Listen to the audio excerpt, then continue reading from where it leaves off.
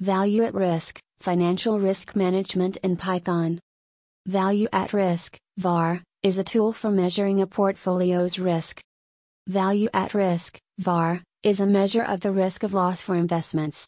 It estimates how much a set of investments might lose, with a given probability, given normal market conditions, in a set time period such as a day, for a given portfolio, time horizon, and probability p. The p-VAR can be defined informally as the maximum possible loss during that time after we exclude all worse outcomes whose combined probability is at most p.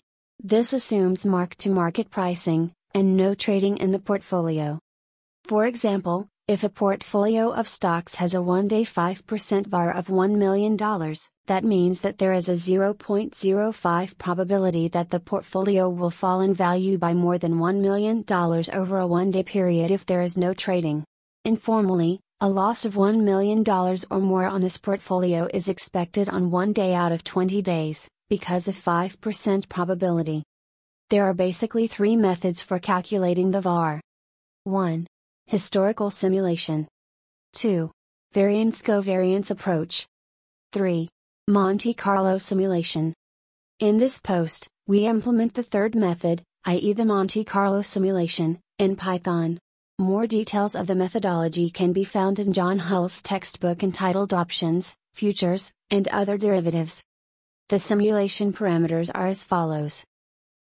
Portfolio value, $1 million. Confidence interval, 95%. Time horizon, 1 day. Underlying, SPY. We utilize 5 years daily data of SPY retrieved from Yahoo Finance. The picture on our website shows the VAR retuned by the Python program. Note that the method presented in this post is suitable for calculating the VAR in a normal market condition.